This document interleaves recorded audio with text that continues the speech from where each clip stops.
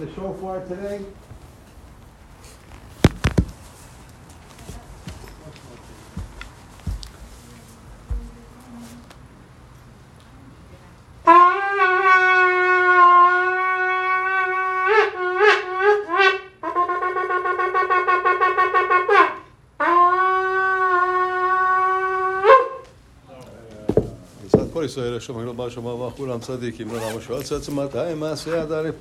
Moshe, thank you for helping out. We're going to see you tomorrow, same bad place, same bad time. Same building. I missed you.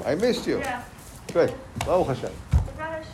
Bezrat Hashem. So, Koli said, just a quick idea because we are out of time. He says, we talked about this week's parasha, and it says, Atem Nitzavim, you are all standing Hayom today. What is he referring to? So this Shabbat we're going to read Nitzavim, and when he's referring to Hayom, Hayom is Rosh Hashanah. This is Hayom, the day. That's what he's talking about. This is with Hayom. The Hay is the day. So what is the day? We said Rosh Hashanah. And he said here, and we mentioned, it says here from Hotef, from the guy who cuts your trees to the guy who dulls your water, to tell you that there is no Ga'ava in front of HaKadosh Baruch Hu. HaKadosh Baruch Hu wants our heart. He says, there's a pasuk that says, Al tithader lifnei melech. If you are standing in front of a king, if you are standing in front of a very wealthy person here today, you're not going to be a big shot in front of him. You know, who are you? I own, $50 billion, whatever. And, okay, so you have a Ferrari, so what?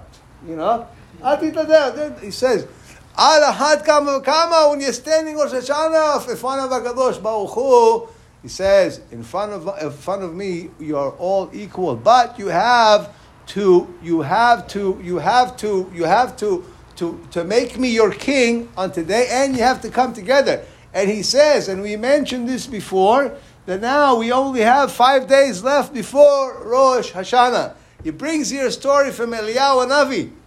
He says the person should be humble with himself, and humble with the people, and humble with God.